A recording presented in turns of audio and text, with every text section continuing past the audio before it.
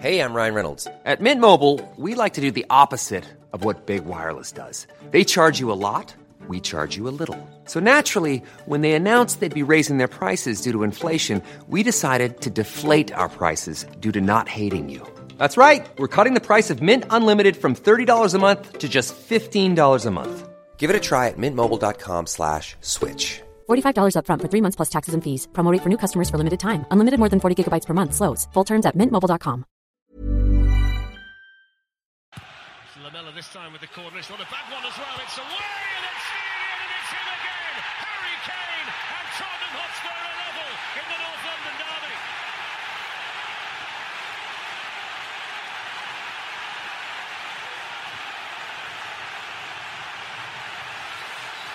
Well, we talk about the variety of goals that this lad scores. But these ones are my favourite. You want to score 30 goals a year, then these are the ones you have to be knocking in, week out. Again, flick on Ospina, paddles it into a dangerous area. And who's loitering? Who's the only person on the move? It's Harry Kane. He's got that instinctive knack of getting in the right place at the right time, and that's why he bangs in goals. Bentaleb in towards Harry Kane, who picks out the corner brilliantly. What a goal from the man of the moment, Harry Kane.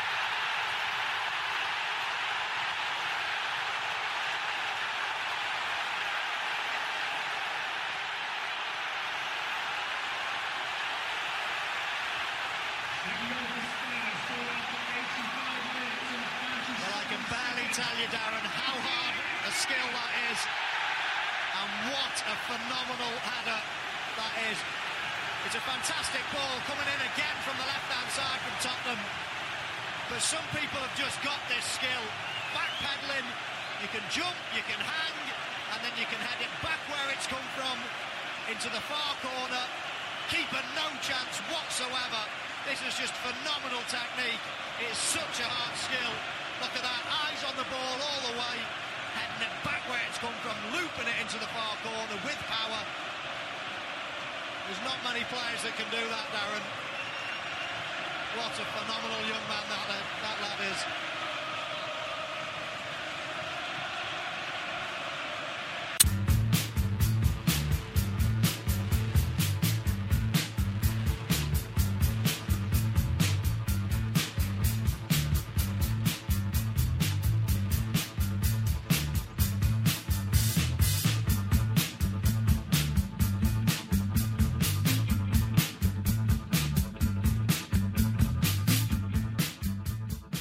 Hello, ladies and gentlemen, and welcome to Rule the Roost podcast. I hope everyone's had a good weekend, a great week last week. I'm joined this week by Mr. Raj Baines. Hello, Raj, how are you doing? I'm all right, to be honest.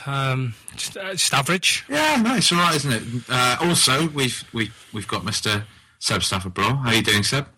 I'm good, mate. I've spent a lot of time on Arsenal Fan TV over the last few days. Have you? What?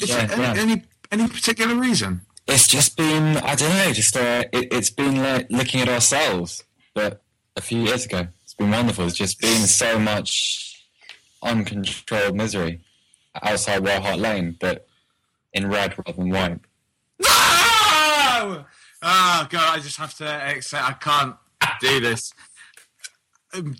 I'm still absolutely buzzing. God, I've never, ever seen anything like it in my life. Just Harry Kane. Nabil Bentaleb to Harry Kane. Just, take it away from me, guys, please. I can't, I'm struggling to form sentences around this one at the moment. I remember when you texted us that night and you're like, I'm still buzzing now and I'm still right happy. And I text you back and I was like, yeah, I know what you mean. I look like I've slept with a coat hanger in my mouth. I've not stopped smiling all day.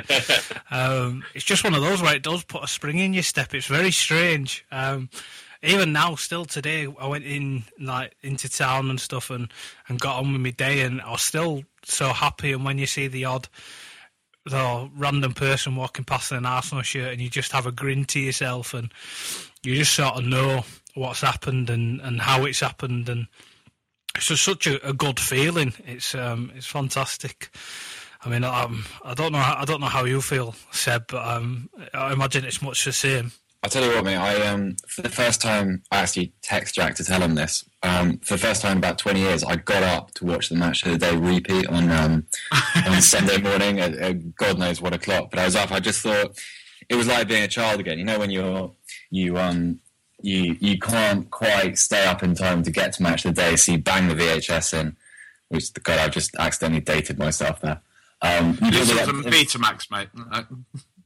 I mean, yeah, not quite that old, no. But you, because no one could ever work out how to actually do that automatic record thing with the code in the Radio Times, you'd have to wait, stay out, put it in, and manually press record, and then come down in the morning and watch it. But yeah, I woke up on Sunday morning and just, I thought, you know what, I'm going to watch it again.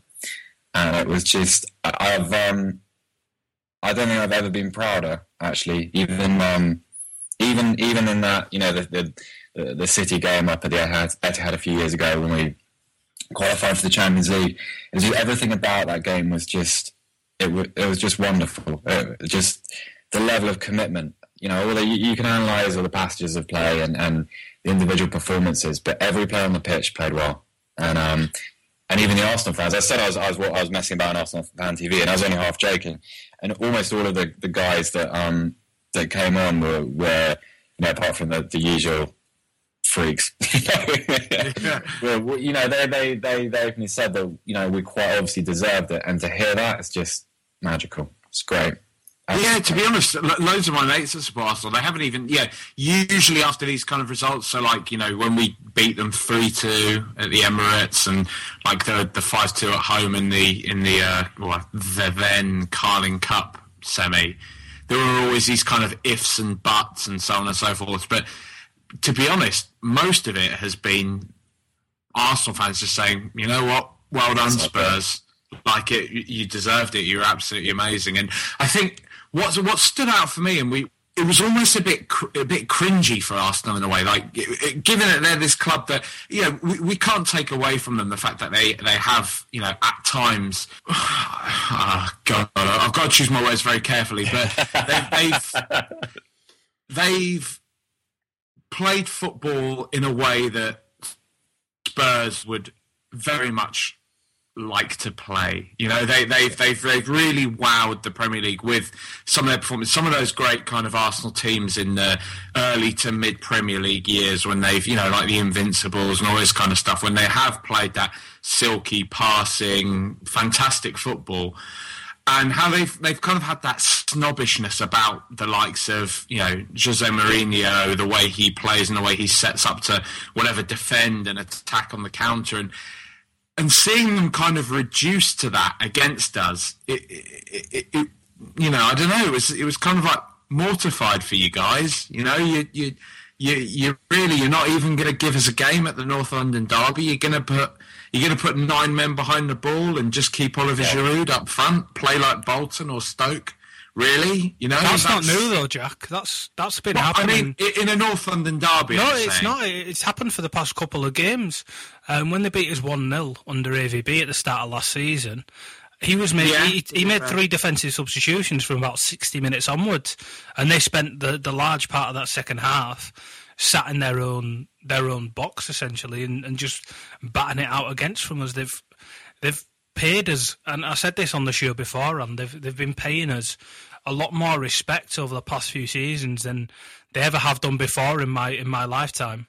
But that seems weird though, because like in the years when we had like Bale, Modric, etc., Van der Vaart, it's almost like they were more up for a game. You know, it was kind of like they were more up for going toe to toe, for want of a better expression. But to do that, like in our last couple of incarnations, even, you know, as much as we love the team and we love the spirit that we have at the moment, you know, I don't think on paper this is as strong as our Champions League team just yet, anyway. But the fact that they would act so defensive, I don't know. It felt quite embarrassing. Not that I'm objecting. I think it's fucking brilliant. You know actually, the thing that struck me about that game was that even when we went 1-0 down, I didn't really ever think, you know, when that happens in a derby before. So you know, the amount of times we've gone ahead, especially at White Hart Lane, there's always been a sort of air of air of inevitability about what's going to happen next. And that's such a Tottenham trait, to sit there and kind of collapse behind the ball and think, right, well, we'll just wait for something to go wrong, or we'll put 9 men behind the ball and hope their creativity can't hurt us. And on Saturday, it was complete opposite. It was like a role reversal. It was Arsenal playing like a Tottenham team would have done a couple of years ago, with that sort of, with a really obvious inferiority. It was such a straight, it was wonderful, but it was still very strange to see. And there was just, how many times in your lifetime can you remember North London derby where you actually expected, not pre-game, but actually during the game, you fully expected us to go and win it eventually? That was one of the first times I can remember that. And it was a really special place to be for a Tottenham fan. I think before we completely wax lyrical about Spurs and we pick out some of our outstanding performance, I just want to dig the knife a little bit more into them. I mean, one thing that stood out for me about Arsenal, and again, I don't want to make it this whole kind of let's just all jump on Ozil because it's fun to do. But for me, Ozil, the likes of Ozil and Cazorla, to be fair, that's supposed to be their creative outlet, right? And for them, it was just so abundantly clear that they were lacking any sort of ideas. And I know there is this, it's quite fun to do this whole Eriksen or Ozil, who's better, even though Eriksen obviously is, performing at a much higher level than Ozil is. And I don't even think that's a blinkered Tottenham fan thing to say. It's abundantly clear that he is. Because Ozil in that game, past the goal, he just offered absolutely nothing. There was no invention to their play. There was not. I mean, I think that's hugely down to the hard work that we put in and the fact that we approached the game so aggressively and we harried them and we pressed magnificently. But at the same time, from their part, I think there was quite a lot going wrong on their side. And what stood out for me, like I say, was just their lack of invention. That there was no desire there. I don't know. It was naivety, I believe, on their part, and it's something that over the past few years, especially in the fallow seasons under Wenger that they've had in the past 10 years, it's something that's been creeping more and more into this side. Even though they've got all these signs ahead of them of what exactly they're going to be facing, what they're going to be coming up against, they never seem to be fully prepared. And the only thing that's really stood against that recently is when they've beaten Manchester City. But I personally believe that was more to do with how bad City were than how good Arsenal were. And again, that's not a Tottenham perspective. That's a Manchester City are in a very bad position at the moment. And while it was a great result for them, I don't think it was the turning point that perhaps the media had treated it to be. And the fact that we were pressing them, the fact that we looked, those buzzwords, hungrier and wanting it more, the fact that was the case and was going to be abundantly case before the game was even played, they looked shocked by that, and they shouldn't have been. They should have known that that's what they were going to get at White Hart Lane. We've relied on that for the last sort of 10 or so games. We were just so obviously athletically superior. It was, sorry, Raj, didn't mean to cut you off. It's just, it's quite right. It's just, it's as if no one quite did their homework on what we were going to be. Exactly. Which is really strange. If they look at the best example of that before that match, which was the Chelsea one, it was almost a similar sort of game plan and similar sort of intent throughout the side and similar sort of desire to perform for one another in both matches that has led us to success. And the fact that they haven't even gone back far enough to see that one at the turn of the year and expect that much was probably the most damning thing on their behalf.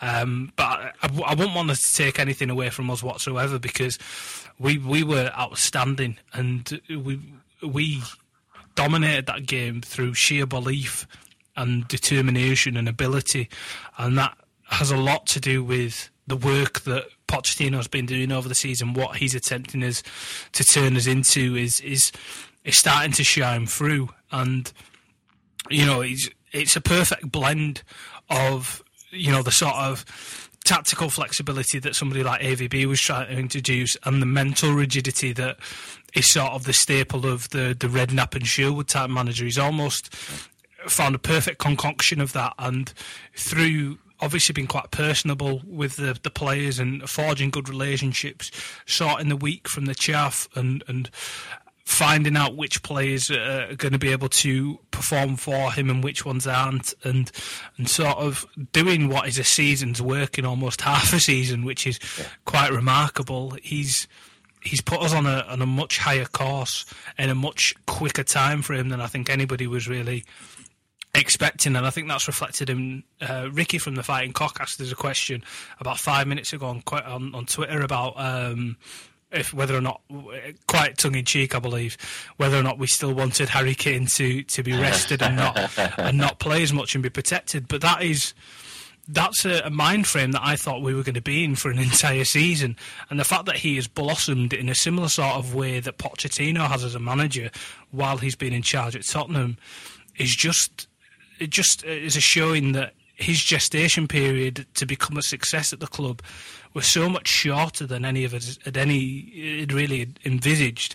I mean, it's not a bad thing. I'm not gonna pretend that I want Harry Kane to be rested. I'm not going to pretend that I thought Pochettino was going to turn it around as quickly as he has done. But it's such a good showing for what is to come under him if he is to be backed in the same manner that he has been, and the board, to be fair to them, seem to be whistling along to the same tune if the January window is anything to go by, because they were getting rid of the players who aren't playing rather than doing anything that seemed contrary to what the manager would want. I think it's also important to point out, Ricky, you little turd, the fact that we were never kind of doubting Kane's ability. It was never a fact that we don't want him to be on the pitch. I was. I mean, I have to admit that there was never a point when prior to this season when I ever thought he could be the fat that he is now. Ever. No. I just mean more so because we're talking 6-7 games ago that we were saying that we should be not including him week in, week out. And I think this is what Rick is referring to. And it's not so much that we ever thought, we don't want him playing week in, week out because we don't think he's up to it. It's more that, we're really excited by his promise and we don't want him to burn out. We don't want him to become that Andros Townsend type figure that, gets so overhyped by the media and just bottles under the pressure. But you have to hand it to Harry Kane because the lad is... He seems to thrive under that pressure, though. He seems to really enjoy being that focal point and having the kind of responsibility on his shoulders. And it's absolutely sensational. Yeah, it really is. The one concern that I had probably about 6 or 7 weeks ago was that we had that initial surge of enthusiasm for him coming to the team from the crowd. Everyone was behind him. Everyone forgave any mistake he made on the ball or any poor decision. And I was just a little concerned as to what would happen as and when that ebbed away, when results maybe went a little bit sour, he lost his novelty, and the crowd started to treat him maybe like just another player. But that hasn't happened. But he hasn't allowed it to happen because he's played so consistently well. But he's taken. Not only has he taken his opportunity as a player, but he's taken it emotionally as a man as well.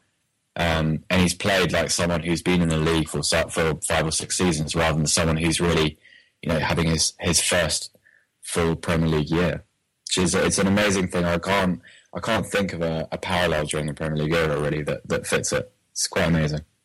It is. I was talking to Windy, Chris Miller, about this just today, actually. And I was struggling to think of another example of a player that's had such a freakish kind of rise to prominence in a respect that, I was saying to Chris essentially, I know you'd always predicted that he was going to be a first team regular and that, he might get into the England team, so on and so forth. But, did you actually really ever foresee him being at this kind of level that he's at now? Surely this is unfathomable. And Chris was like, well, obviously, Windy didn't want to reveal any kind of chinks in his armour, but he said, it's not unfathomable, but at the same time, it is surprising just the level he is playing at the moment. And I don't know, The only thing I'm worried about, and I don't want to put any caveats onto the way Kane is playing because he doesn't deserve them. You know, the guy is. It's not just the fact that he's getting the odd lucky goal or something like that you might kind of attest to someone like Michael Ricketts of years gone by, so on and so forth.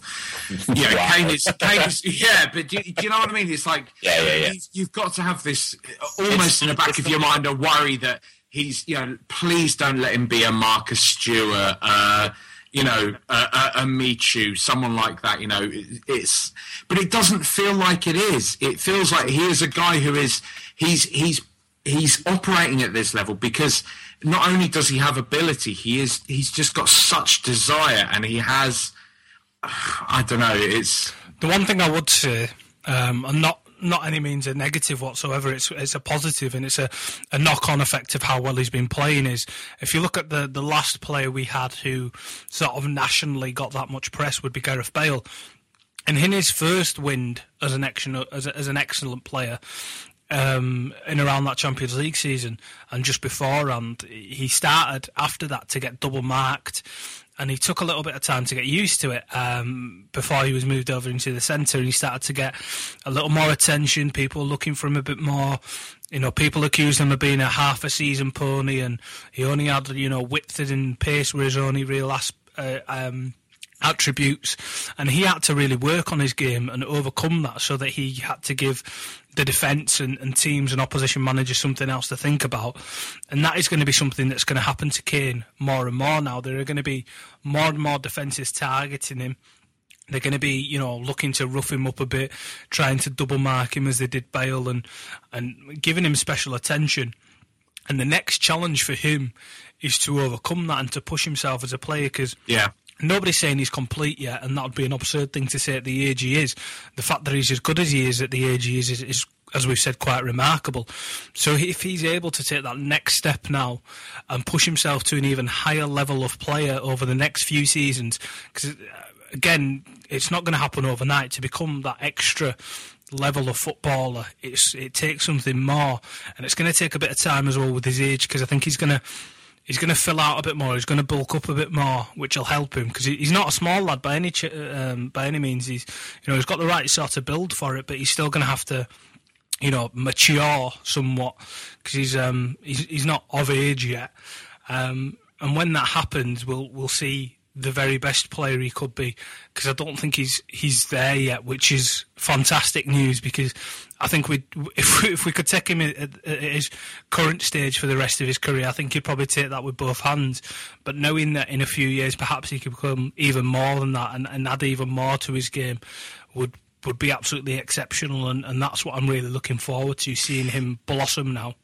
Do you think we have to attribute a lot of this to, because I know we've kind of touched on him briefly, but do you think we have to attribute much of Kane's progression to Pochettino? Because we've noted in the past that Kane was a player that Pochettino identified during his time at Southampton and very much wanted to bring down to St Mary's. Like we saw with Bale and AVB in the past, do you think Kane probably is a bit of a pet project for Pochettino?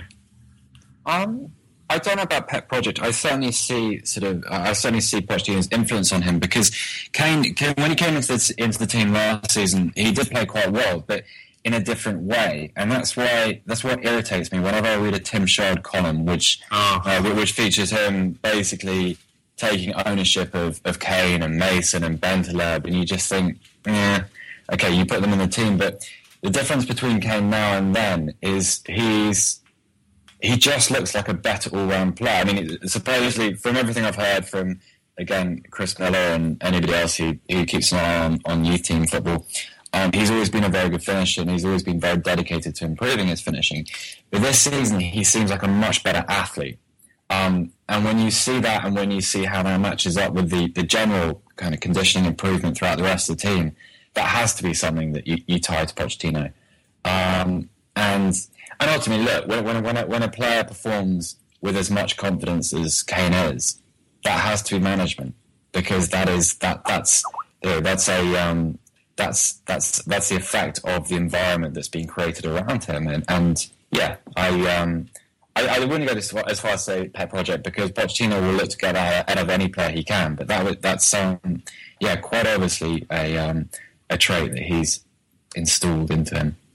So I will hold my hands up and say that De Boer was always my choice. And I was pretty sceptical of when we brought Pochettino in, more so because I saw his style and his ethos very similar to that of AVB, which had just failed several months previously. Well, failed is up for debate, but I don't want to start that one off again. Dirty traitor. Actually, this would be. I'd be quite interested to hear the thoughts of you two guys. Actually, very quickly, about the system that Pochettino is employing in comparison to that of AVB. Because to me, I don't see their playing styles as miles apart, or at least, what AVB wanted to achieve with Tottenham isn't miles away from what Pochettino is currently doing with Spurs. To me, it seems more like it's AVB's personality and perhaps, whispers of ego, so on and so forth, that let him down more so than the football, which, never really got taken up for whatever, the players not buying into this philosophy, so on and so forth. As we saw in the early days with Pochettino, although it seems to be the fact that it's his personality that's actually managed to turn it around and get people to buy into it. Is there a similarity between their styles and what they want to achieve, do you think? The way in which I'd explain it, I'd look to explain it, is if you looked at them both as sort of builders, they'd both build the same building with the same foundations, but when it came to the building part of it and the sort of architecture behind it, they'd be completely different. So what I mean by that is the foundation of their tactics in terms of a 4-2-3-1 is almost identical. The base positions of the players, where they look to operate within the field of play, where they look to sit and where they look to occupy in both in defence and attack is very similar. But what they do in terms of their game plan is entirely different. AVB was much more possession-based, much more about dominance, both physically and strangling the other team, essentially, just wanting to beat them into submission. Whereas Pochettino's a lot more, his game's a bit faster than that. He wants to press more. It's a lot more high energy. The thing that was often labelled at AVB was that it was a boring game of football because he didn't necessarily require too much pace within his game from his players. It was all about the movement of the ball, whereas Pochettino's a lot more about the movement of the players. So it's essentially the base of what they try to do is similar, but the way in which they express themselves within that sort of area is couldn't be much more different, to be honest. It'd be quite interesting to see two of their teams play against each other. I can't remember whether or not they did in the Premier League or not. They must have done at some point, but if you could take AVB's Tottenham with Bale in it and play them against Pochettino's Tottenham of this season, I think that would be quite an interesting experiment. Ooh, tasty game. Right, have you got anything to add on to that one, sir? A little bit. I like Raj's analogy about the building because I think that's spot on. I think what I'd add, with my own analogy, is if you were robbing a house, then AVB is very much the kind of guy that's going to try and he's going to sneak around the house after dark and try and crawl through a window, whereas Pochettino is just going to come bursting through the door, knock you out, and steal your TV.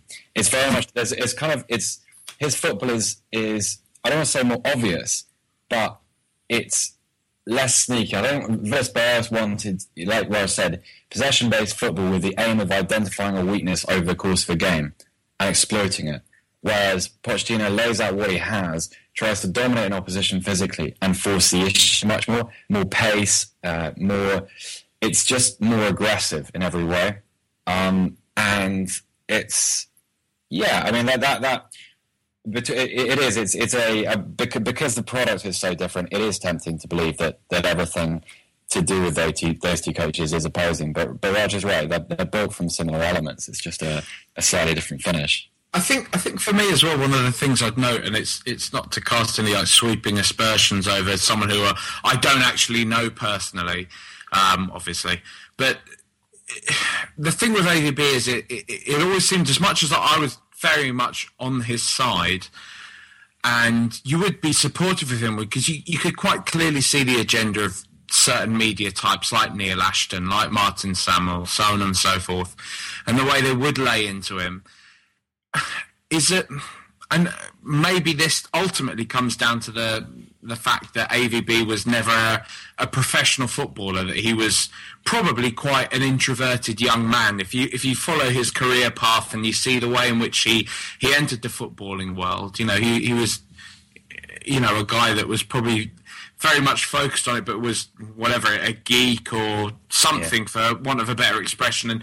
And so he didn't really have a very thick skin. You could see that whenever people like Neil Ashton and so on and so forth, they almost targeted him because they knew they could get golden content out of him. They knew, all right, if we poke him, he's going to react.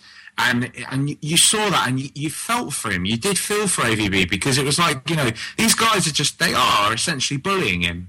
They're picking on him because they know that he is going to react in a certain way. And it was horrible to see that. It was, and that's personally, that's one of the reasons why I really, really dislike people like Neil Ashton. I really fucking dislike that man, because I think, you make a personal choice at some point to act in that way. You can say, I'm doing this for my career, I'm doing this for that, but the way in which he really targeted Boas when he knew there was a guy with not even a personality flaw there, but who was kind of vulnerable, and the way he targeted him was quite despicable, in my opinion. And it's, maybe you can argue that, he's in the public eye, so Boas should have been prepared for that and should have dealt with it.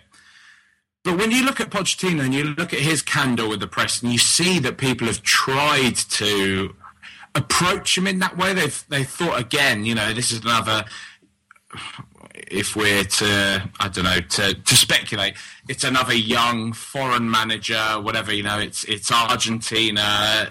We can again have a little dig at him and see how he reacts. Pochettino, he's so self-assured. He doesn't give a fuck. When people try and, I think you mentioned it the other week, Raj, when one of the reporters tried to kind of like mug off his record at Espanyol, he was just like, "You're wrong. You're getting your facts from Wikipedia. That's just wrong. Do you want to check again? Do you want to try and do your job properly and then come back to me?" And just laughs it off. He just shrugs it off. And I don't know. He oozes so much more confidence than Boas ever did.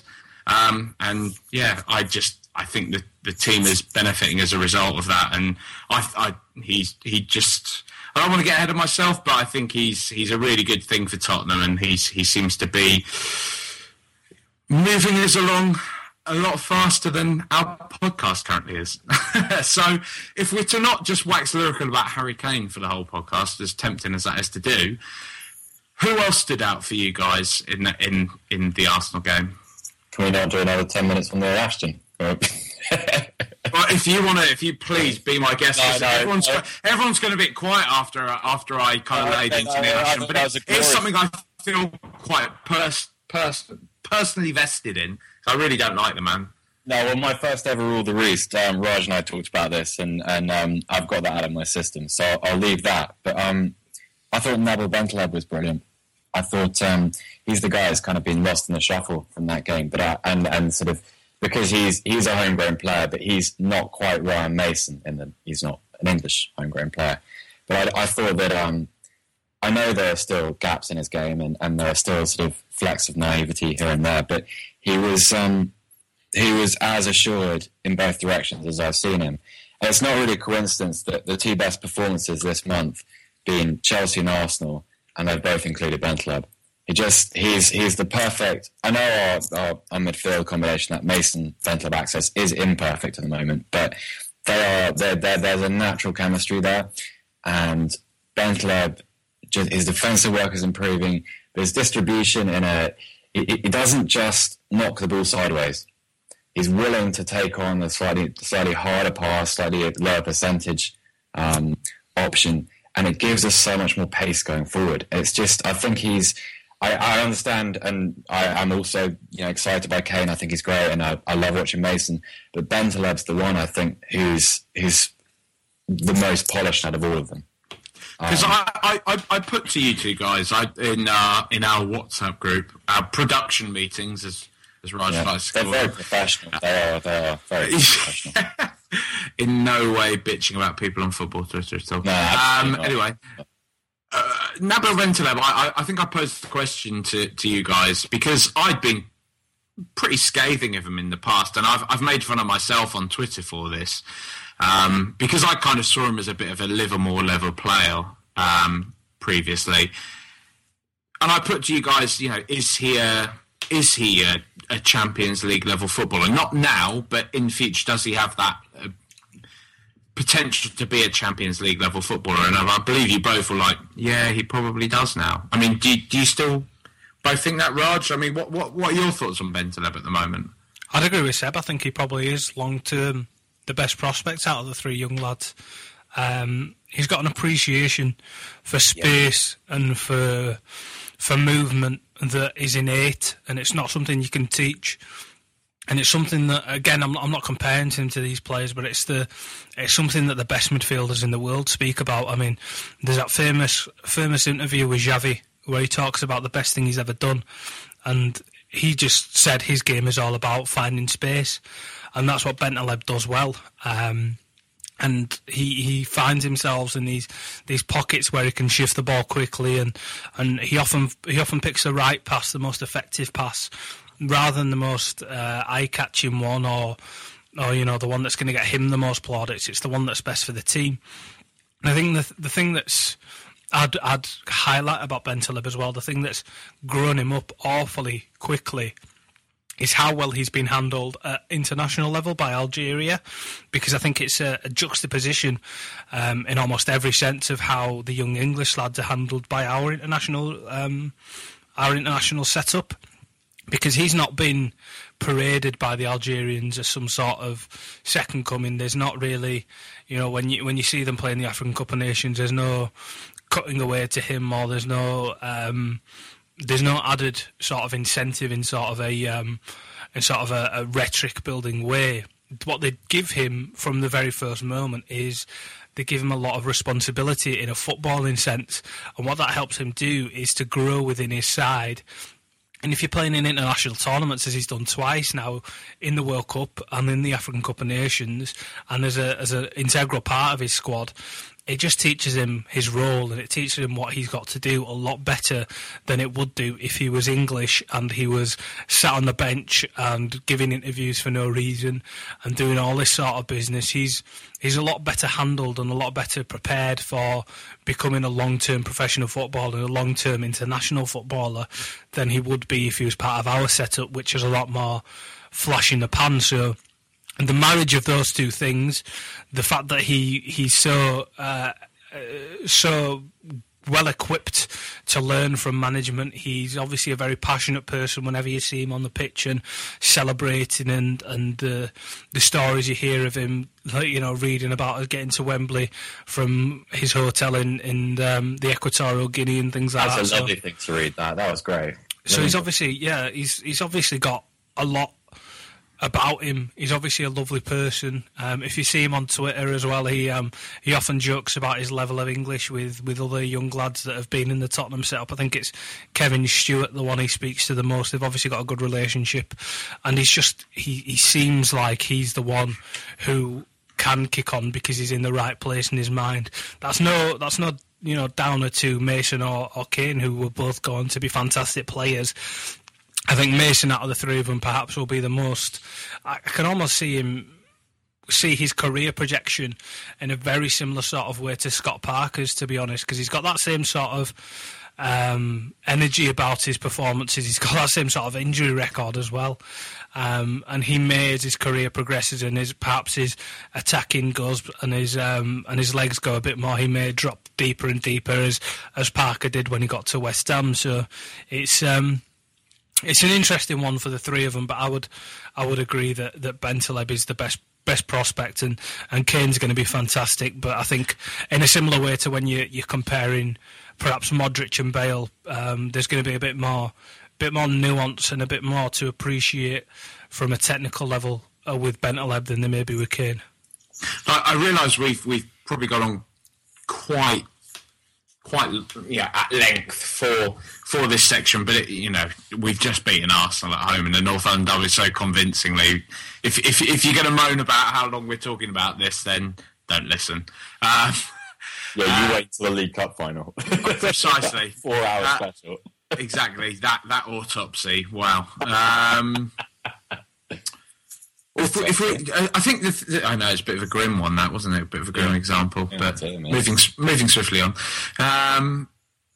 With Bentaleb, I think just one of the ways I'd like to look at it is, well, not really like to look at it because I'm about to start talking about his testicles, but it just seems like, I think one of the things that stands out for me is the fact he just seems to he just has such a pair of bollocks on him. Like he's just so self-assured for a player that young.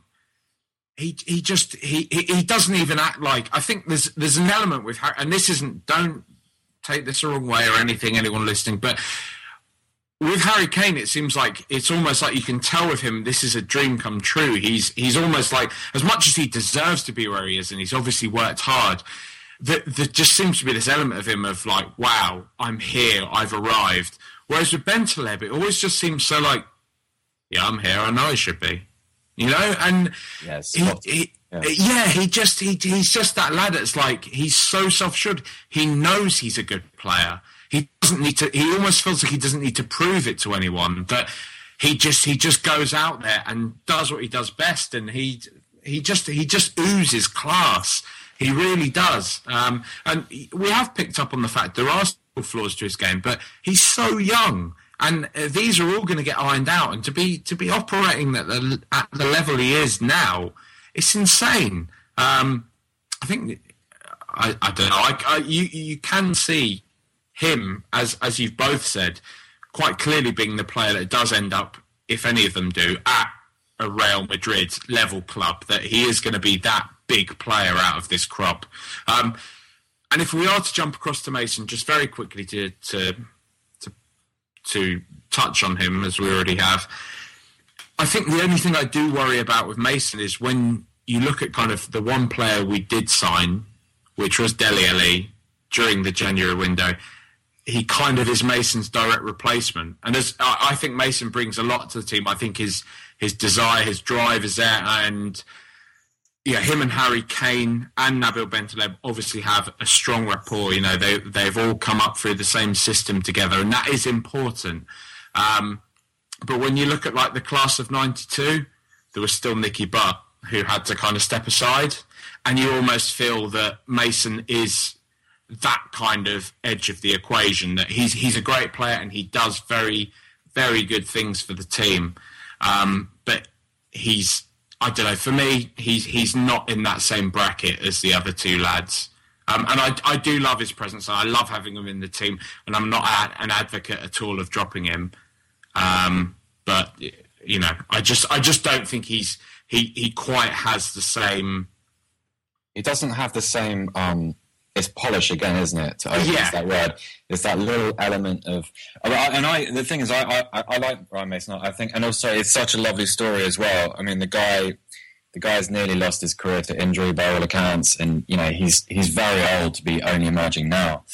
But there's, I don't know. I think from looking at where I know nothing about Dele Alli. I'm not going to pretend to, but looking at where he's playing at the moment and looking at his level of experience, I wouldn't really expect him necessarily to be a regular first team factor next season. It wouldn't surprise me if he spent next season out on loan, for example. Mason, I don't know. I'm willing to defer judgment for another 6 months or so, because he's done really well so far. The only thing you worry about with him, because his distribution is very good, he's produces. I love the way he bursts forward. I think he gives us that extra man in attack when he gets beyond the midfield. There's a temptation for him at the moment where his role is obviously to press quite hard up the pitch, and part of what he brings to the side is energy and is hassling and getting in the faces of deep-lying opposing players. Sometimes when he does that, enthusiasm gets the best from him a little bit. I think we saw that in the first half on Saturday. He had so much adrenaline and he was so pumped up that he got a little bit ragged. And if he can eliminate that from the game, he's I have no problem in having him and Dele Alli in a matured Dele Alli in the squad, because you can't have enough players like that. But there's just that question about how high his development ceiling is, and I think it's probably a little lower than Bentaleb's. Right, lads, quick fire, 5 words. You've used the word quick about 20 times in the past half an hour. I know. 10 words ish. We'll go through every single player. Raj, and then Seb. What? Hugo Lloris. I don't understand what you want me to do. I'm just talking about his performance in the North Jack, London Derby. this should have been in the running order. This should have been. We can wrap this section up. Stop trying to come up. No, I don't. Hugo Lloris. Stop trying to come up. I'm just saying we need to move it because there's so many performances we need to talk about. There's so many great players. We've already said they're all good. Stop trying to come up with features on the fly. Shut up and just fall in line, Baines. All right, I'm sick of you. I refuse to participate. You're pugnacious fucking shite. All right, mate. I refuse to participate in this unscripted part of the show. It's because you can't do it, isn't it, mate? That's why. I've got a larger vocabulary. Don't try and go Stuart Lee on me, mate. Like, I don't do panel shows. I don't do panel shows. Yeah. Well, you're on one now, mate. Best segment we've ever done. I think so. What do you want me to do? I just wanted to say, give a quick summary of Hugo Lloris. It was really how you felt he performed. Okay, really Seb, Hugo Lloris. I tell you what, the one save he made, that was classic Lloris. Did very little during the game. More than 10 words. There's such a buzzkill, Baines. I was right further. Danny Rose. Better in second half. Nice, like that. Is that your contribution, Seb? Same old. A bit weak going back, good going forward. Shit for Welbeck's goal. Well, Ozil's goal. Sounds like a sex appraisal. Does a little bit, doesn't it? Laying the tone. I can't really pick out much for Jan Vertonghen and Eric Dyer. Either of you? Anything to know? Solid and reliable. Yeah, good distribution, stepped high up on the pitch, enjoyed it. Kyle Walker? Mature, really, really pleasing. Ozil got nothing out of him bar the goal. Which wasn't Kyle. Which wasn't really his fault. It's Giroud's miscue, but Kyle Walker Kyle Walker and Lamella down that right side were defensively great. I thought. And that's a bit more than 10 words, though. So I can buy in 2 players. Stop on the rest of them, No. Had Lamella in that, I was allowed 20. We'll move Lamella to the second half, I reckon, because that's going to be a meatier one. Christian Eriksen. Solid, again. Contributed. Did a job. Looked knackered. But played very well, but he looked a bit, jaded. I love him. I love Christian Eriksen. Let's talk about Liverpool. Your voice went a bit deep when you started talking about Eriksen. A bit sultry. Let's talk about Christian Eriksen. That's your Sol Campbell voice. It is my Sol Campbell voice. And I always worry when I do my Sol Campbell voice that people are going to think I'm just making some cheap homophobic joke. But he actually does talk like that. He does talk quite like this in a kind of sultry, lispy fashion. But it sounds a bit like what's his name? Chris Eubank. He sounds a bit like Chris Eubank. The lisp isn't as pronounced. Not as pronounced as Chris Eubank. He has that same sort of tone of voice. Yeah, he sounds like if you put his voice through a speed changer, you'd have to knock it back a few pegs. Do you know Eubank? He drives like an articulated lorry around the streets of Brighton. Yeah, I've heard that. Yeah, with his monocle. Yeah, I've met him there before, and he was a very, very, very odd man. But we're not here to talk about Chris Eubank. We're here to talk about Liverpool, and Raj Baines is going to talk to James Dutton. Welcome to the show, James Dutton. You're a writer, a freelance football writer, and a writer for the Anfield Rap, which is apparently some sort of... It's not a food substance, it's some sort of Liverpool thing, isn't it? Yeah, well, it used to be a song that Liverpool sang in the 80s, which John Barnes rapped on, and it's now a reputable Liverpool-based website and radio show. Is that the FA Cup song, the one that you rapped on? Yeah, I think so. Yeah. Excellent. Well, you're here to talk about Liverpool and your season so far and things like that. And from the outside looking in, my opinion at least, it started out fairly shit. There wasn't a lot for you to cheer about. Yeah. And then Steven Gerrard announced he was retiring, and things seemed to get a lot better from then on. Is that an accurate graph of how your season's gone so far?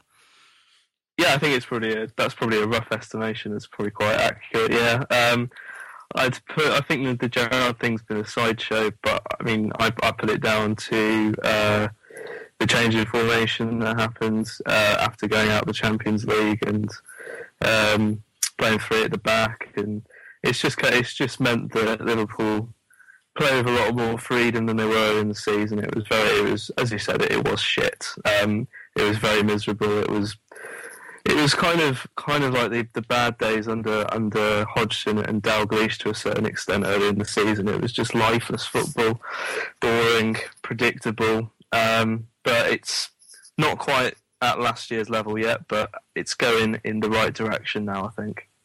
If we rewind it all the way to the summer and have a look at the context of the bad start, you sold Suarez, which on a PR level is probably the best thing possible for the club. On a footballing level, as you know, as hasty as I am not to give him too much praise, he was somewhat effective, I think you could say, in the league. I mean, he's no Harry Kane, but he was doing all right for himself, I suppose. And you got an awful lot of money for him, which was quite good given on what he'd done in the World Cup. And then you essentially did what Tottenham had done, even though there's that famous soundbite of Brendan Rodgers saying, if you spend 100 million, you expect to be challenging for the title. Yeah. You essentially did what Tottenham did, but even worse than what Tottenham did, and spread your money and tried to reinvest one player's worth into a squad. And that didn't go so well at first, which is, of course, a similar trajectory to what we experienced as well. But Rodgers manages to ride that storm out, and you've come up better from it. But do you think at the start of the season you were?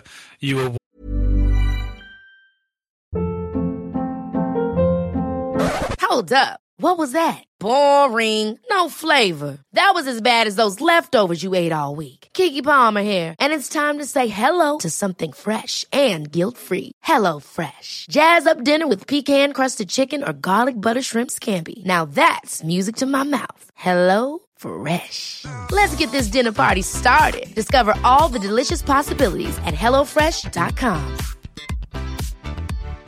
Here's a cool fact. A crocodile can't stick out its tongue. Another cool fact, you can get short-term health insurance for a month or just under a year in some states. United Healthcare short-term insurance plans are designed for people who are between jobs, coming off their parents' plan, or turning a side hustle into a full-time gig. Underwritten by Golden Rule Insurance Company, they offer flexible, budget-friendly coverage with access to a nationwide network of doctors and hospitals. Get more cool facts about United Healthcare short-term plans at uh1.com. Worried that he was going to get sacked? Do you think that the signings weren't the best that you could have made? Yeah, so there was definitely a period where it just felt irretrievable for him. I mean, there was the period after the Crystal Palace defeat in November, and then it was going out the Champions League. There was the 3-0 defeat at Old Trafford, and then that was followed by a trip to Bournemouth and a game against Arsenal, which it really did feel like it could get a lot worse for him. But obviously it didn't. I think, obviously I've spoken about the formation change, which has been key to it, but also the fact that those summer signings are starting to show their value. No more so than Lazar Markovic and Emre Can, who were part of this transfer strategy, which was basically to make Liverpool really good in 2016, but ride that out in 2014 and 2015. I think we'll look back in a couple of years and say that Liverpool actually had a good summer transfer window, but the initial effects of it were that the players brought in too young and too many rough diamonds for them to make an immediate impact. But you're seeing it now with Markovic and Chan. Those two have slotted into positions that they didn't come to Liverpool as a right-sided centre-back and as a right wing-back as they're playing at the moment, and yet they're fulfilling those roles brilliantly. Chan's become a fantastic centre-back all of a sudden, and Lazar Markovic looks like he was born to wield the right wing-back position. So, it goes to show that Rodgers hasn't lost what made Liverpool so good last season, which was his ability to be an innovator off the field, on the training grounds. And I think what you're seeing in the last month is Rodgers returning to that principle rather than what was happening in the start of the season, which was just sort of plodding along game by game and just effectively trying to make 45 minutes go by without anything happening and then try and nick something in the second half, which I'm sure you'd agree is not a long-term recipe for success. Yeah. Your summer transfer window sort of reminded me of that old saying, a camel is a horse designed by committee. And you've got this famous transfer committee that nobody quite knows who goes into that and what exactly is decided, whether or not it's just a tombola at the side of the training complex and you've got names and you're picking them out of a hat. But of the 6 people you signed, I think it's probably about a 50% hit rate because Lovren, Lambert and Balotelli haven't been as good as you perhaps had wanted them to be. Lambert, you even tried to get rid of him on transfer deadline day, didn't you? Which is quite disastrous. I remember you did similar with Robbie Keane when you tried to sell him back to us. Yeah. Lovren's been he's quite hilariously bad at the back. A disaster, absolute disaster. Is he probably a worse signing than Balotelli? Yeah, definitely, I think, because he came in as a replacement for a left-sided centre-back who'd been bought the previous summer and has been far, far worse, whereas Balotelli was never brought to be the main man of the strike force. He was there to supplement Sturridge and complement him. I think if you look at what the worst thing about the transfers was not the young players signed, but the established players signed took a long time to bed in. Lovren hasn't bedded in, and I think they're going to sell him off in the summer because he can't even get a game against Bolton in last week. I think he's as good as gone at the moment. He's 24. He should have come in and been a real good player straight away. Balotelli is a similar age, and he should have been able to come in and do things straight away. And Adam Lallana should have been as well. He missed pre-season. He was injured, and he's struggling to sort of get a rhythm of games together. So I think, I don't blame them for going for the young players, but it's the fact that the established ones that they went for haven't worked at all meant that we had that couple of months where everything was looking pretty poor. I remember at the start of the season, the last time we actually played was probably one of your best performances of the season. Yeah. Tottenham didn't actually turn up that day. We were at the very beginning of what Pochettino has been turning us into slowly across the course of the season. Yeah. And you essentially caught us cold and played as close to what you did last season as I think you have this year. I think it's probably one of your standout results. But given that and given the signings that came in at the summer, how is your perception and how's your ambition for this season changed? Did you think it was going to be another solid top 4 year for you now, or did you think it was going to be a bit of a struggle? I did think it would be a top 4 finish this season. I don't think many Liverpool fans envisaged it to be so bad at the start of the season. I think no one envisaged Daniel Sturridge being injured for 5 months, and no one envisaged that the club wouldn't sign another striker who at least fitted the system that Rodgers wants to play, which meant that the last couple of months Balotelli and Lambert have been useless in that system. So because of that, obviously it changes. I was always vocal in the fact that Rodgers should have tried to target a trophy this season. I think he's a young manager who hasn't won a major trophy yet, and I think it would be good for him to get that winning mentality, that first trophy. It's massive for a manager. It's massive for a young squad as well. I mean, the average age of this Liverpool team is, young 20s, and to win a trophy would be a big a big step for them. Obviously, Europa League brings Champions League football, so I think probably say that would be the priority in terms of the cups. But the last month or so, Liverpool have shown a lot of form, which in the top three form guide in the whole league, along with Spurs and Southampton in the last 5 or 6 games. So I don't think Liverpool can give up on the top 4 yet either. It's from what it was in midwinter, where everything looked full of despair. There's actually a lot of opportunity now, and I think that's quite exciting that actually something might be taken from the season which wasn't a couple of months ago. Did you lose any faith in Brendan Rodgers, and have you regained any of that? Do you think he's as good a manager as he was last season, or have you still got a similar sort of thought about how he's doing at the club? I think I did momentarily lose faith because he was making mind-bogglingly stupid decisions, or not making any decisions. He was, he was basically trying the same thing over and over and expecting different results, which, I believe there's a famous Albert Einstein quote about that. It was, he was playing the 4-2-3-1, which didn't suit anyone. It didn't suit Balotelli, it didn't suit Sterling, it didn't suit Coutinho, it didn't suit Gerrard, and it was just very slow, methodical, and it was just nowhere near what Liverpool were playing last season, which was that intense pressing game and movement and pace in the final third. And so I did for a couple of weeks think it looked irretrievable for him, because he just seemed to have been overtaken, worrying about what other people were thinking of him and not backing himself.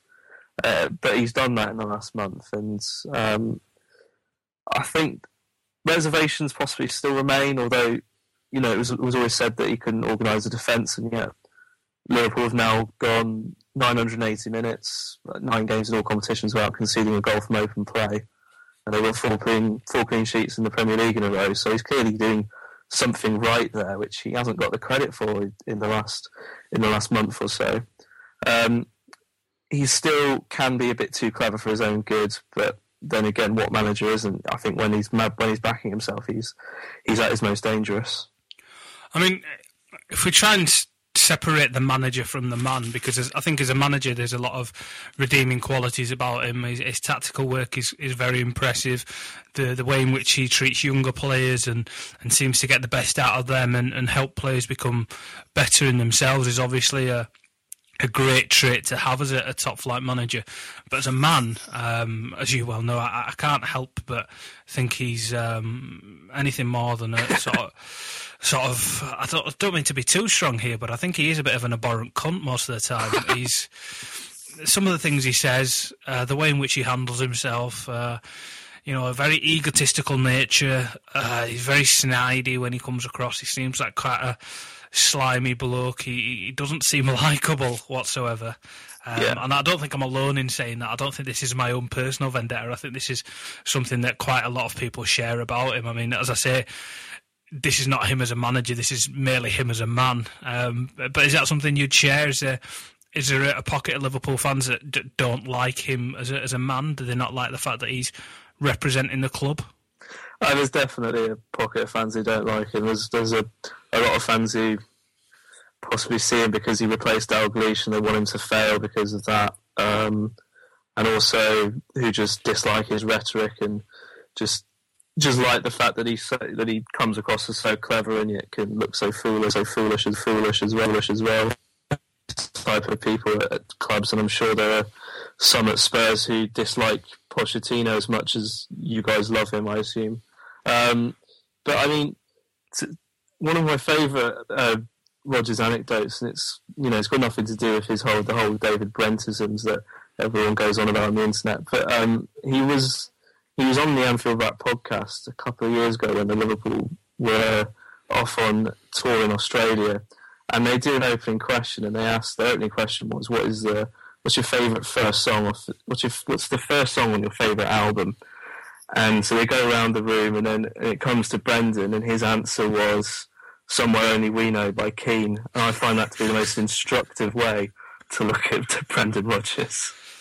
Yeah, I think I remember you telling me that his favourite band were Keane previously, and I was as shocked then as I am now to hear that anecdote. But I think that probably gives you a summing up of the man, the fact that you can I really think it does. allow Keane to be your favourite band. That's quite disastrous, really. And he does have a portrait of himself in his hallway at home. So, yeah. Oh, he does. But that was on that awful documentary that you had on the start. Liverpool. Yeah. You mentioned then that some fans want him to fail because he replaced Dalglish. And that seems quite mental to me because Dalglish at the end of his reign at Liverpool, again, not to be too disrespectful, but he was a bumbling old fool. He was so far removed from the modern game. He wasn't doing well whatsoever. He was taking the club backwards. How can fans? Obviously, there's a passionate element to that.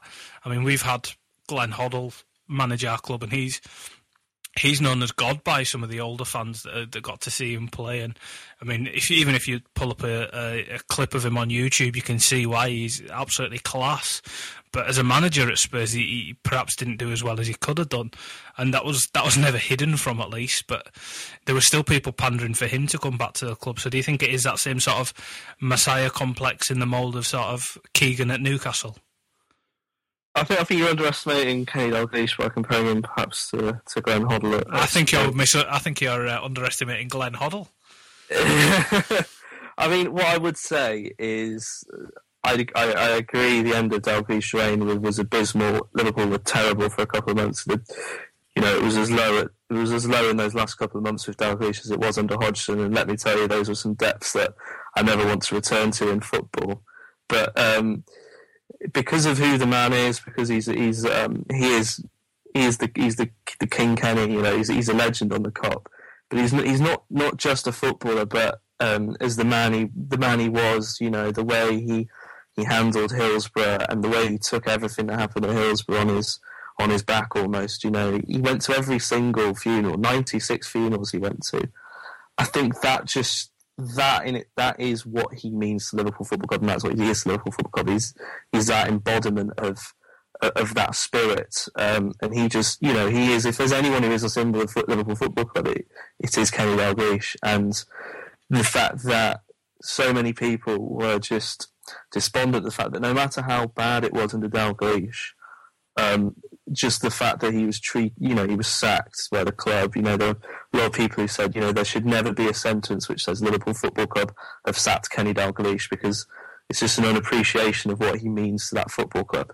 That is, I think, where they're coming from. But from my point of view, as a 23-year-old Liverpool fan, I wasn't alive when Liverpool last won the league. I recognise how good Dalglish was a footballer and what he means to the club, but as a manager, yeah, he was a bit of a dinosaur at that time, and I think Liverpool did make a tough decision, but one which needed to be made by FSG in getting rid of him.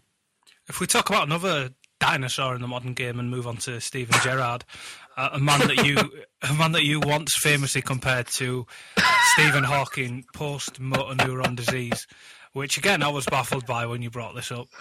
Just to give that some context, it wasn't some awful hate crime on your behalf. On another podcast we appeared on together, I asked you around the time of the Golden Globes, I believe, to the panel, if you were to place one person from the world of football inside a film to play a role, who would it be and why? There was just, you know, your normal ones.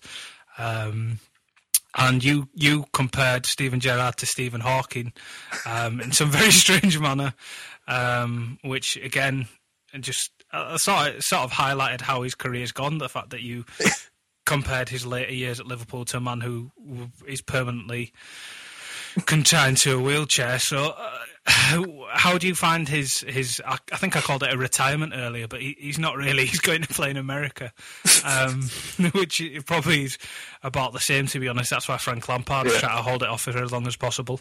How do you think his retirement... He said, I'm just going to keep using retirement, to be honest. How do you think that's been handled?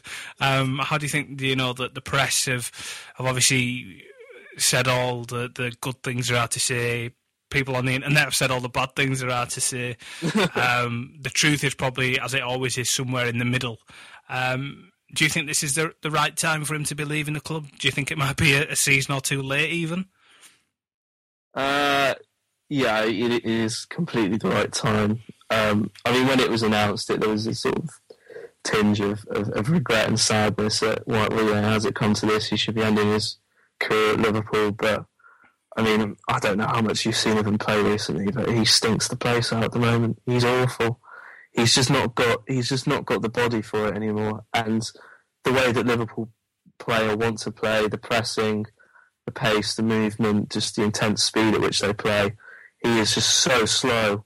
He's so behind it. He's clogging things up. He can't cope, and he remains Liverpool's best finisher and Liverpool's best set piece taker, and possibly the best inspiration in the team. But he just can't contribute for 90 minutes, or even 60 minutes. He's just, he's just blowing air all the time. He's tired, and I think it is the right time for him to go, unfortunately, because it's not there for him anymore. And I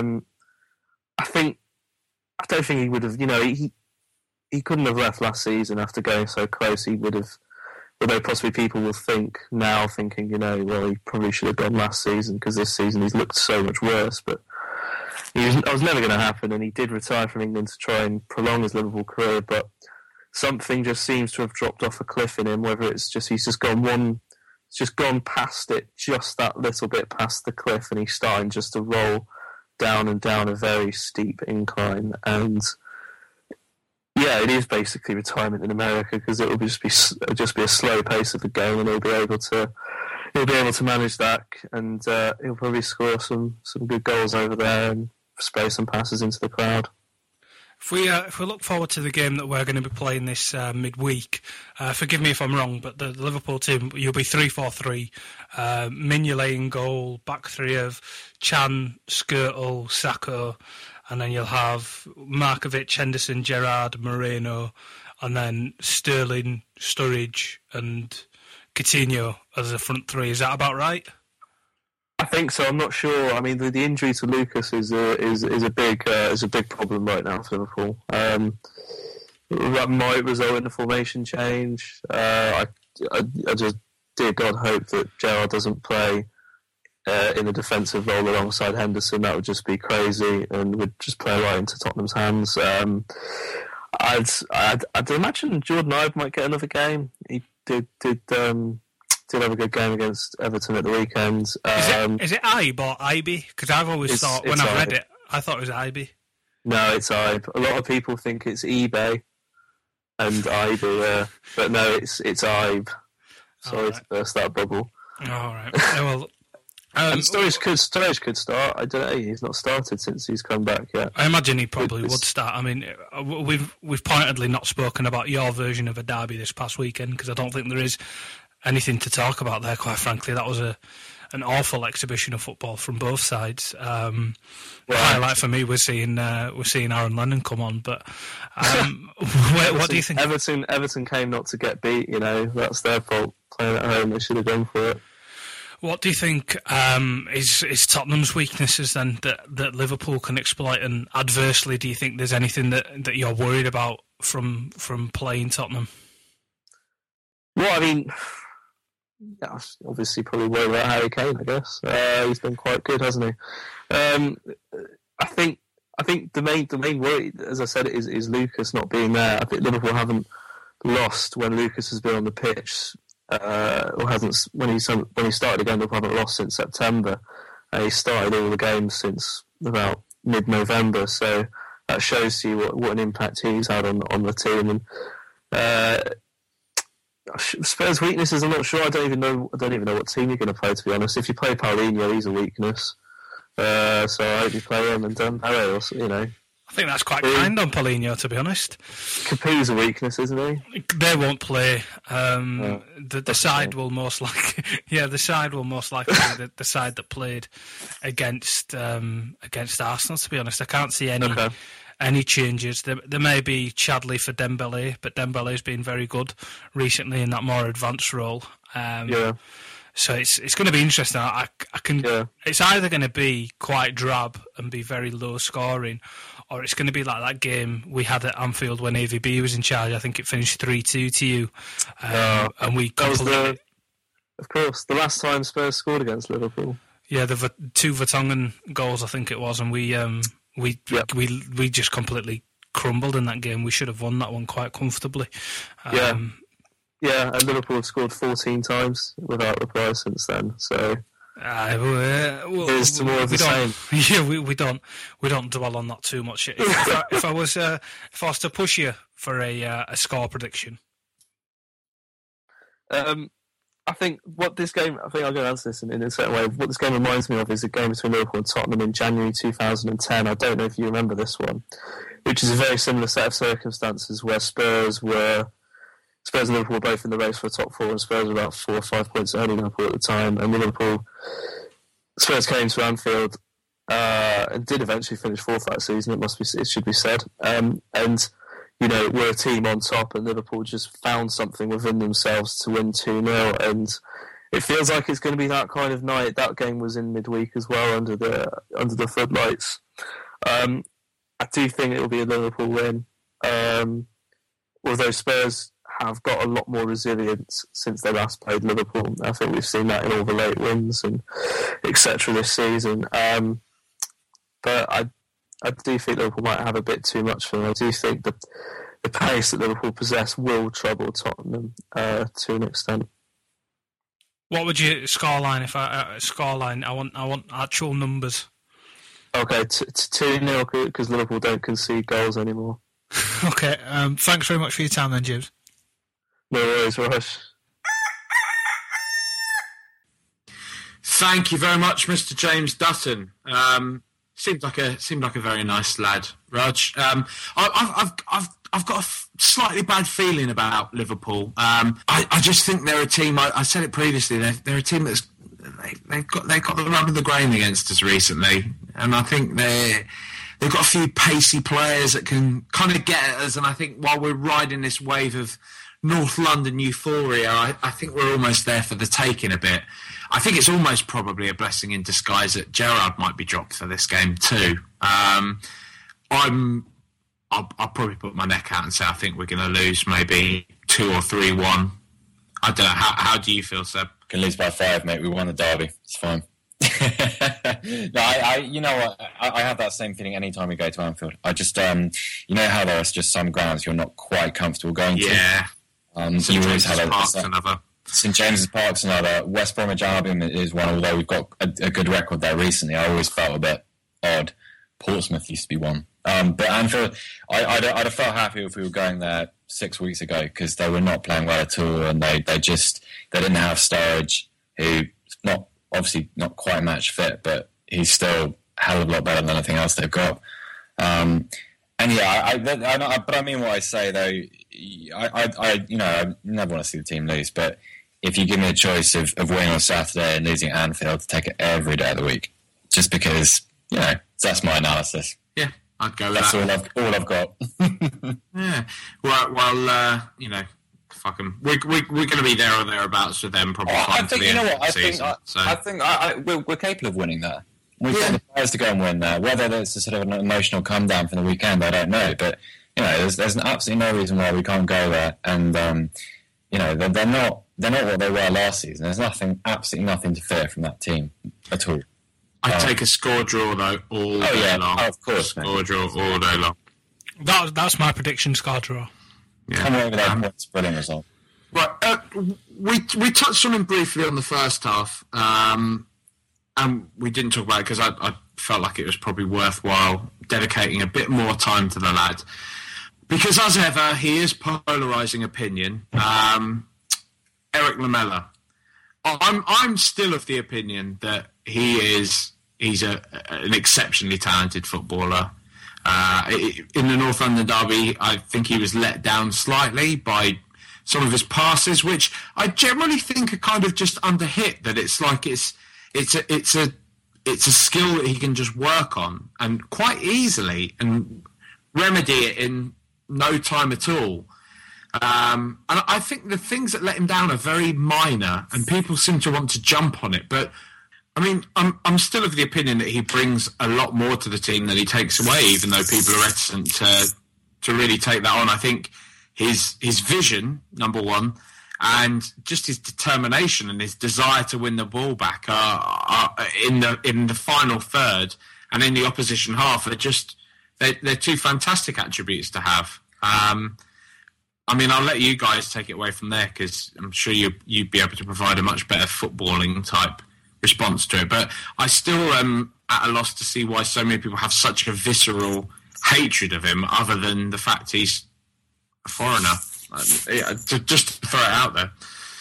I know. I think they were expecting a ready-made replacement, especially with the YouTube highlights reels of what he was playing like in Serie A and the amount of money that was spent on him. Because I think it was probably double the amount we'd previously spent on a player up until that point. Soldado not included.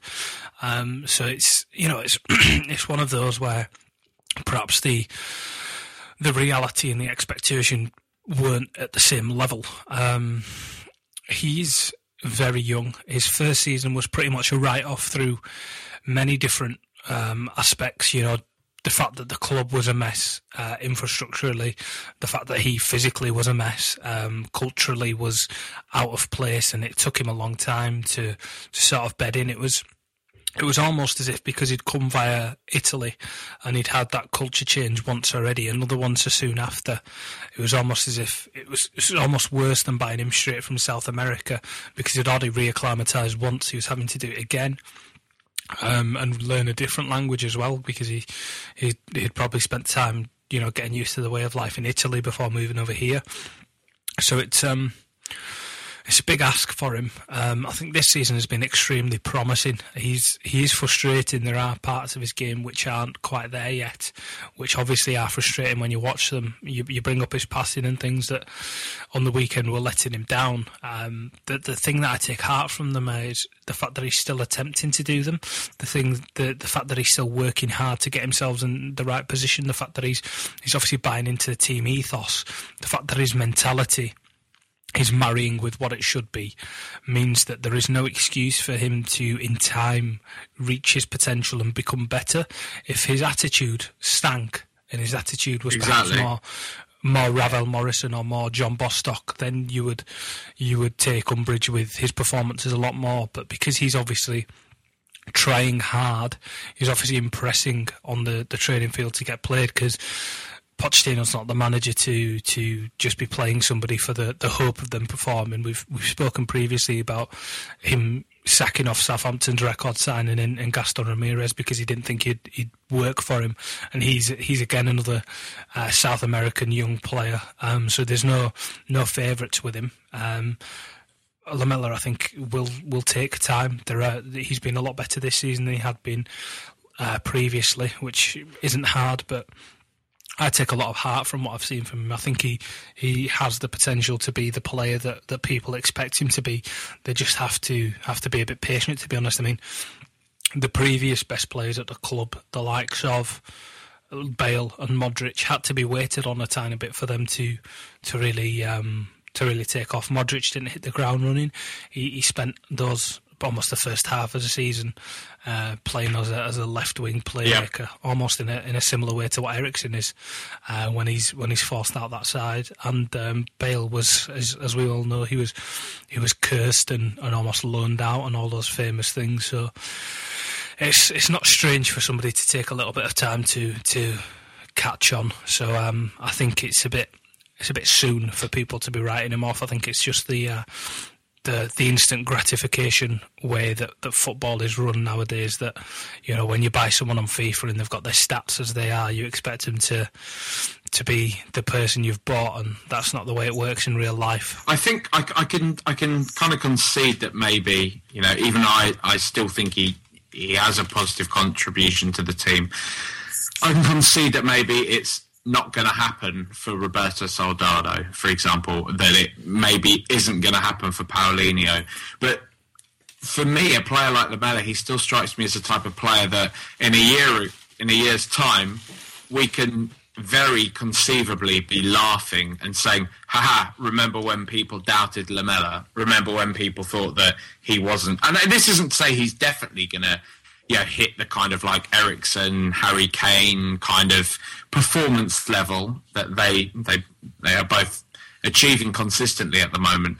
But I still think Lamela very, very much has that in him to be that player that makes a lot of people eat their words on Twitter, personally. I don't. How do you feel about him, Seb? I know you've been very supportive of him in the past, but are you still riding that wave? Yeah, absolutely. I agree absolutely with both of you. If there was a situation where his inclusion in the team, I mean, I got a little bit of abuse for this early in the season by saying that, my philosophy is play him as much as possible because that's the only way he's going to improve. You have to expose someone to a Premier League environment to make them a Premier League player. And people mistake that for that, we'll play him to the detriment of the team. And I don't think that's really an argument, because if he was someone that had to be carried, and if he was someone that, that contributed nothing when he didn't have the ball, then maybe, that becomes, a kind of a self-defeating philosophy. But his work for a so-called luxury player, someone whose value is determined by his ability on the ball, he's one of the hardest working players I've seen. Yeah. We saw it on the weekend, and we've seen it many, many times before this season, that he is relentless with his pressing work. And if you take his £33 million fee out of it, if you take his YouTube highlights out of it, and you look at what he contributes within a Pochettino system as a wide forward, he's a perfect match. And if you separate his game into departments, and you say to yourself, if anyone disputes that pressing thing or his defensive contribution, go back to the games and watch it, and see for yourself. If you separate him into departments, you say, all right, I'm happy with the defensive side of what he does. And if you're content to allow him to be a cohesive part of what the team does without the ball, then where is the harm in giving him the latitude to grow as an attacking player? Because, you say all the time, Jack, on WhatsApp, his vision is outstanding, and it really is. And, there was a moment on Saturday where we were breaking out of our own half, and he just loved a little touch around the corner to Dembele to break. And it was just it's subtle, and it can be seen as a slightly contrived thing to say from a Lamela apologist like myself. But every game you see another moment like that. And this isn't like exponential improvements. This is sort of tiny, tiny little moves forward. And he is undoubtedly a stronger player than he was, a more confident player. Yeah. He's releasing the ball more quickly when he's in possession. He's not, every now and again he, does one too many step overs, but he's no longer doing that thing where he gets the ball, he slows it down, he drags it across his feet, and then he loses possession. That's almost out of his game. And I think if that's the improvement in 6 months, take it 6 months further down the line, like you say, take it a year on, and you're looking at a very, very good player. More importantly, you're looking at a very tactically, what's the right word for it? Just tactically relevant to what Tottenham are trying to do. Yeah. I just think it is so massively influenced by the fact he did cost us so much. Yeah.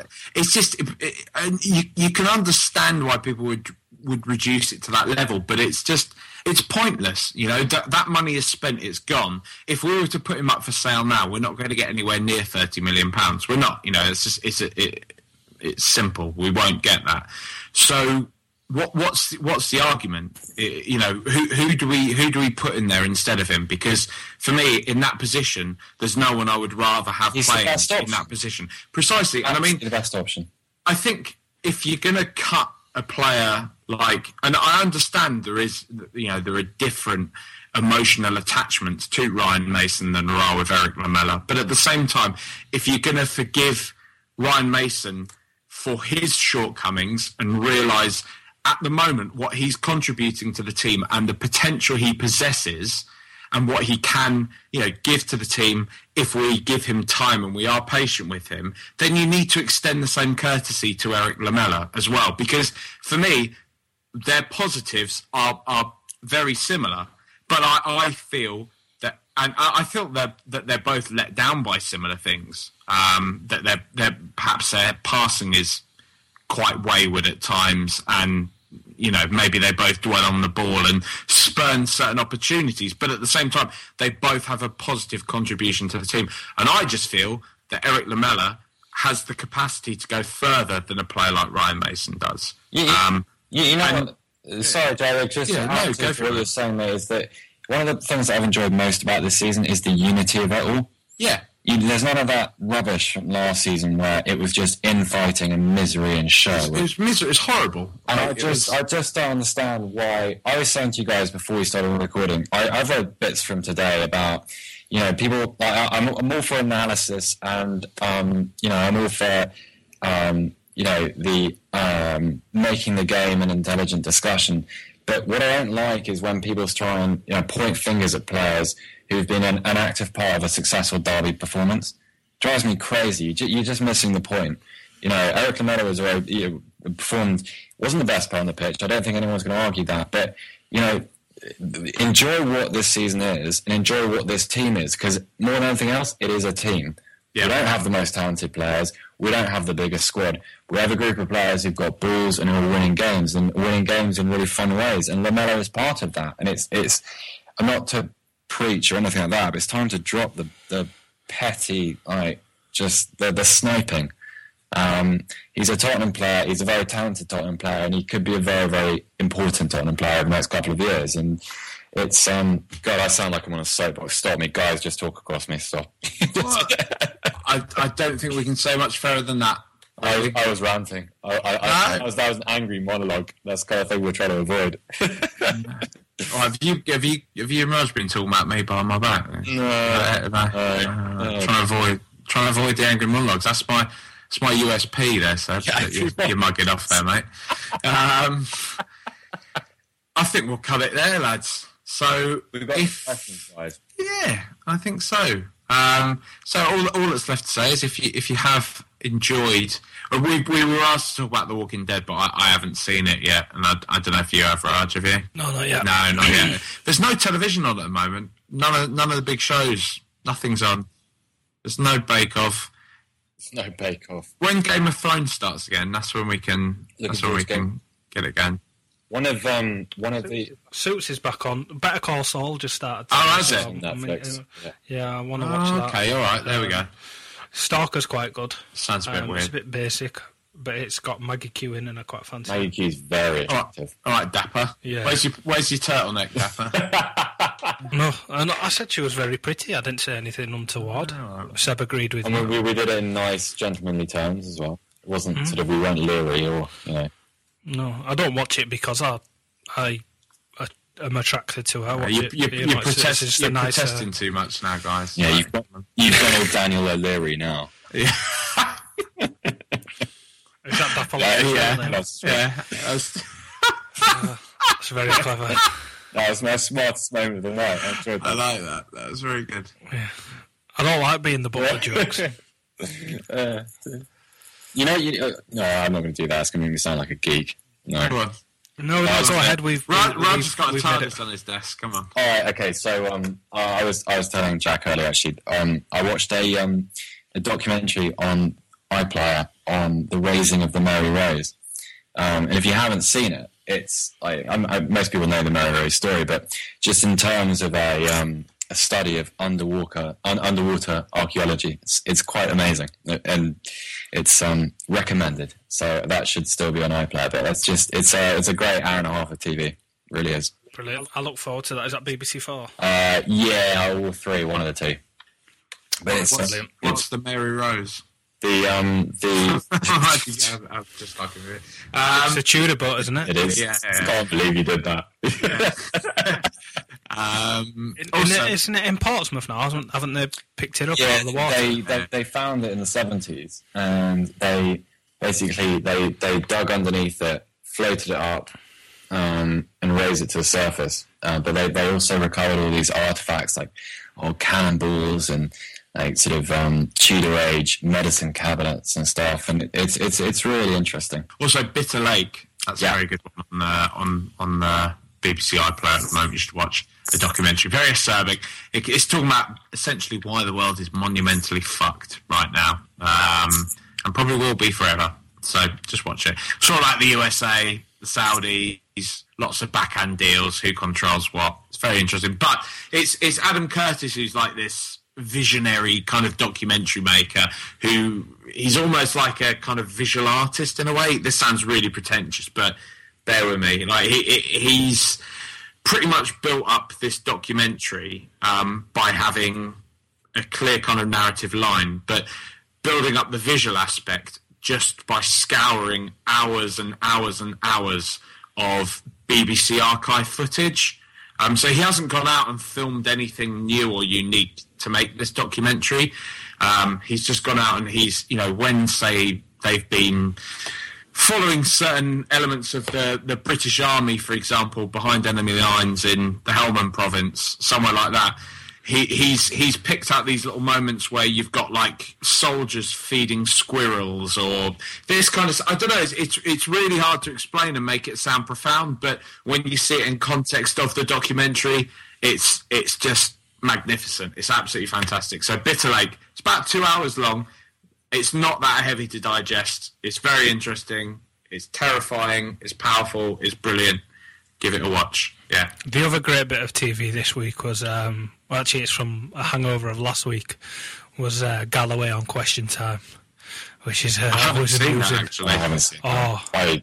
From around 40 minutes in when they start asking him about the Middle East and Zionism and the Jewish state, it is pantomime at its very finest.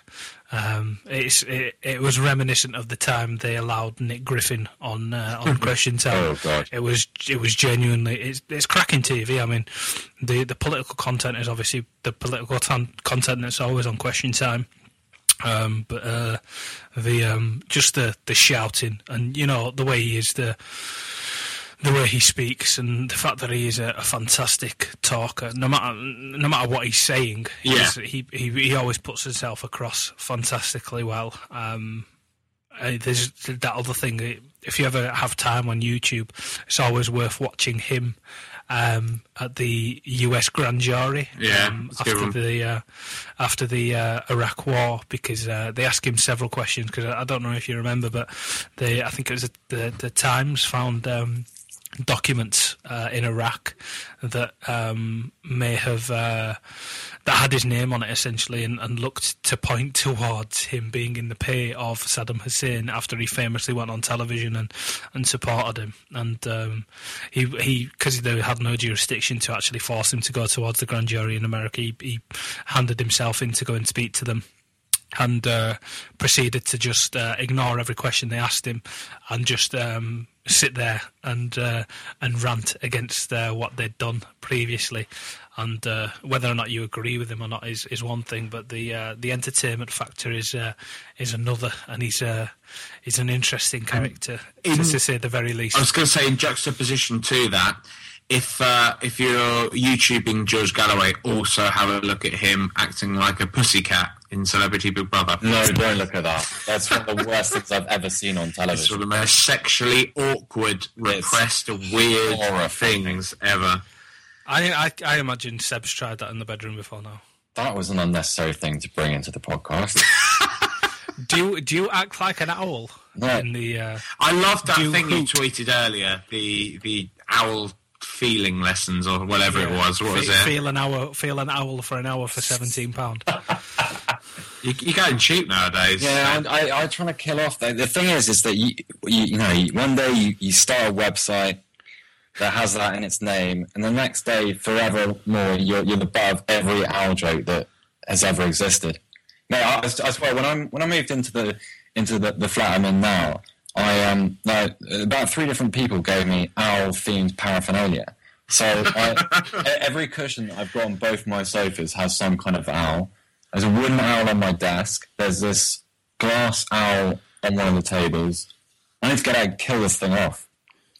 It sounds like a sitcom episode where, like, if I was writing it, I'd, like, send you on a date with a lass and, like, you'd be talking about what you do and, I run this Premier League Owl website, You managed somehow to take her back to yours, and she walks in and then just plastered everywhere inside this house, head to toe in owl paraphernalia, and she thinks you're some sort of strange, fetishised owl person. I usually just have people tweet me pictures of people that have tattooed their nether regions to look like an elephant, if you imagine, like the male anatomy. Which we're all imagining now. That's lovely. So you ask for people to send you No, pictures of I don't penises ask. on I'm the just internet? saying that's generally like my pseudonym has resulted in that. And also people right. just saying, why do you call yourself The Trunk? Which I'll never reveal. So one of my... What, there's an actual reason for it? There is a reason why. No, I'm Will you never tell going us to off reveal air? it. Huh? Will you tell us off air? Yeah, I might do. Actually, generally one of my Twitter followers, his girlfriend has my website's logo tattooed on the back of her neck. Really? Yeah, he sent me a photo of it. Not because she's a huge fan of my writing, but I was going to say she loves them articles. I was going to say, your friend's going to... How does he react to that, Seb? I don't know, he seems oddly proud of it, which, good for you. It's a nice... That's the sort of thing you should exploit in a kind of dapper-ass kind of way, Hey? Get my own ITV show. Your bird's got my... I don't know, whatever. I had to think that one through before. I don't want to... You don't want to delve too far into that one, You know what football Twitter's like? Ready to raise... I've got a dapper-laugh joke in my head. Go on. But I'm not going to share it. Okay. I've got like briefly. I got a bit of a public service announcement. I went out. This is something you should never do. Okay, I went out for my run this morning when it was still dark, and my local streets aren't that well lit. And I was running along, and I tripped over. This must be about 6:30 in the morning, so not really a particularly good way to wake up. And I tripped over because some bastard was charging his electric car with a cable from his living room window across the road and into, they look like they have a little plug socket, and essentially created a tripwire across the pavement. That's something you should never, ever do. That's a... I'll tell you what you do, Seb. Tomorrow morning when you head out for your run, go the same way, but take a pair of scissors with you, cut it, and then just carry on your run, and you'll be done. No, I'm never going that route again, mate. People might have seen me fall over this morning. Right. And it wasn't a stumble either. It was a spill. You should just buy a Land Rover from the 1980s and just drive into his electric car. Tell him to fuck off and then throw a Jeremy Clarkson joke book and DVD at his head. There you go. What kind of person does that when they line it up at night thinking... Scumbag. Going right across the pavement thinking, that won't be a problem. A kale smoothie drinking scumbag. That's so... Awful. That's so. Right, let's wrap this one up because it's been about 4 hours again. If you do want to listen to any of our self-indulgent, elongated podcasts of yesterday, yesterday, I don't know what I'm talking about. I've had too much scotch. Then you can do so on iTunes and on SpursStatman.com, where there's like an integrated player and you can load up all the websites at your leisure. There's also plenty more to read, do and see at SpursStatman.com. Are we still looking for an admin assistant there, Raj? We are. We found a podcast one in Seb to do our our housekeeping here. Shots but we need fired. one for the website as well. It's the price I pay for being able to talk. I have to do the running order every week, so it's worth it. I enjoy it. As well as the naked selfies. Yeah, but we decided not to talk about that on that's just for the WhatsApp group. So yeah, if you do have an interest in getting involved in kind of web editorial or website maintenance, so on and so forth, drop us a line. If you've ever dreamt of being told what to do by me, then please do feel free to join in. He's a pushover, really. Don't listen to him. Don't listen to him, really. Give us a tweet. Tweet Baines at BainesXIII or SpursStatman. And just register an interest. You can follow us at RTRSSM. We generally tweet that out in Ain Shite. I did a little comparison matrix from there today. Not that I'm getting knee-jerk or anything, of Harry Kane compared to some of Europe's apparently leading strikers. So go have a little look at that once you finish listening to this, and I think you'll be a bit surprised. I don't think there's much more to say other than come on you Spurs.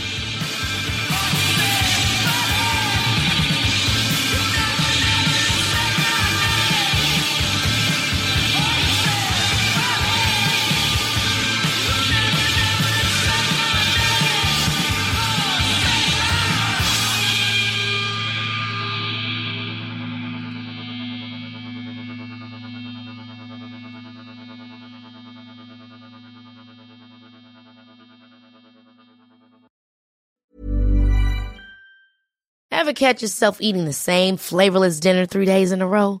Dreaming of something better? Well, HelloFresh is your guilt-free dream come true, baby. It's me, Keke Palmer. Let's wake up those taste buds with hot, juicy pecan-crusted chicken or garlic butter shrimp scampi. Hello Fresh. Stop dreaming of all the delicious possibilities and dig in at HelloFresh.com. Let's get this dinner party started.